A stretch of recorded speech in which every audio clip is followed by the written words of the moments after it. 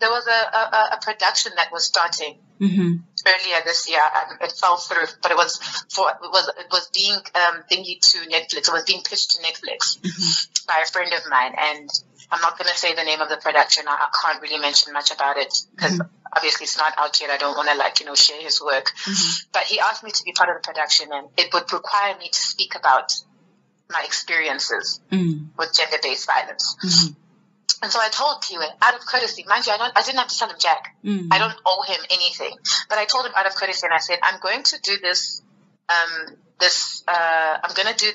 show on, I'm looking at doing the show on Netflix. That might be coming out on Netflix. I'm going to talk about you and my experience with you, but I won't mention your name. I said to him that, Mr. Said, I'm not going to say anything about you. I'm just letting you know out of courtesy. Those are literally my words. That turned into I'm extorting him or I'm blackmailing him. And the whole time I felt so guilty reposting the Me Too movement and talking about, Me Too, Me Too. Meanwhile, I'm this ambassador for all kinds of anti-GBV campaigns. I'm working for anti-GBV organizations, and I'm quiet about my story because I'm still protecting my abuser. And I kept quiet when I saw Me Too. Me Too was huge. Everybody was sharing their stories. I kept my mouth shut.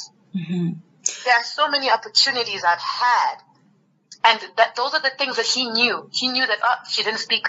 I felt like a hypocrite. I felt like an absolute hypocrite. And on top of that, I had I felt fiery on the inside because I did want to say something. But I still had hope that this guy had a decent bone in his body. I still had hope that he would do the right thing. I still had hope that he would return my car. I believed everything that he said. When he told me he would return it, when he told me that he would fix the situation with the car and this and that, I believed him. I believed him. I still had hope that the Piwe that I knew when I first met him, the guy that I fell in love with, would do right by me. Because he knows I'm not the type of girl who's out there for the wrong reasons. You know what I mean? He knows the kind of girl. The reason why he fell in love with me is because I'm quiet and because I'm chilled. Because I'm private. Today he's calling me a cloud chaser. He's calling me a cloud chaser today, and yet he hasn't returned my car. He hasn't paid back my money. He hasn't resolved any of these things that he said he would on a contract or recorded and on a recording. And yet he says, I'm doing this for clout. His mother said, I'm doing this for hunger and desperation. And it's like, you're the same people. His mother and his sister used to comfort me when people would beat me. In fact, one of the days after the first time he beat me, he sent his sister to me. She came and she picked up at my place. But she was giving me advice. That's when she told me that I should get pregnant by him. I should consider just giving him a baby. I can't recall I felt like this for so long. I can't recall the first time I felt this way. So it's been at the back of my mind, but I kept trying to convince myself that, no, because I never had any ill intentions for him, so much so that even when he told me he got married, I congratulated him. Even when his mother told me that he got married, I congratulated him. I even told him, I'm happy that you finally have someone in your life that can bring you to order. Because he was all over the place. So I'm happy that you found that. There's a voice note where I say to him, Piwe, why don't you just give me my car back and settle this issue so that you can go on with your life and I can go on with my life and you can leave me alone and I can leave you alone and we can both be at peace. I owe my producers north of 50,000 rand, and obviously I don't have the money to pay off to producers right now. Unfortunately, I don't. How are you still gonna?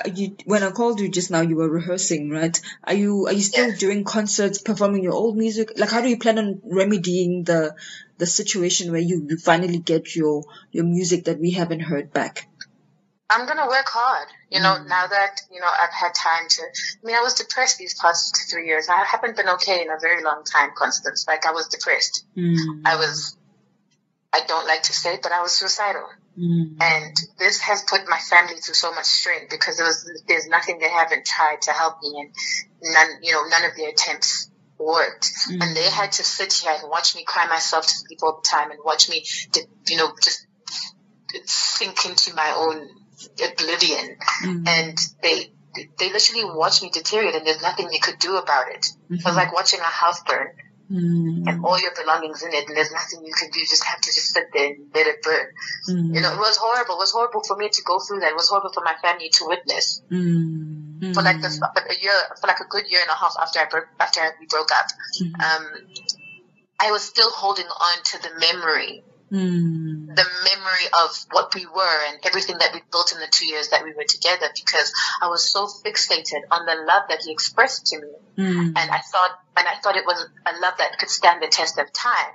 Whereas for him, it was a phase. And he got what he wanted, probably, which was my car, and the attention that came with him being with me, and even the contacts that I introduced him to, the people that he got to hang around. Yeah. I am making music. I'm in studio. I've just got like a bunch of gigs lined up for a month in, so that's why I'm a bit hectic. After Tuesday, my last gig's on Monday. After Tuesday, I'm gonna I've got a bunch of meetings lined up for Tuesday, and then I'm just gonna take like a little bit of a break, and then I'm probably gonna be in studio again the following week. To resume recording, and I'm just back into music full time. I'm gigging now. I'm also, doing some interviews here and there, and I'm just pushing. I'm working as hard as I've always, and I've moved into a new apartment now. It's small. It's smaller than the apartment that I had, but like at least it's a start. I'm starting afresh, and I'm grateful. It just feels good to be in my own space again, and next up, what I need is a car, and I'm going to work on that. And hopefully I'm going to win this case, and whatever I get from it, I'm going to go towards me getting a car.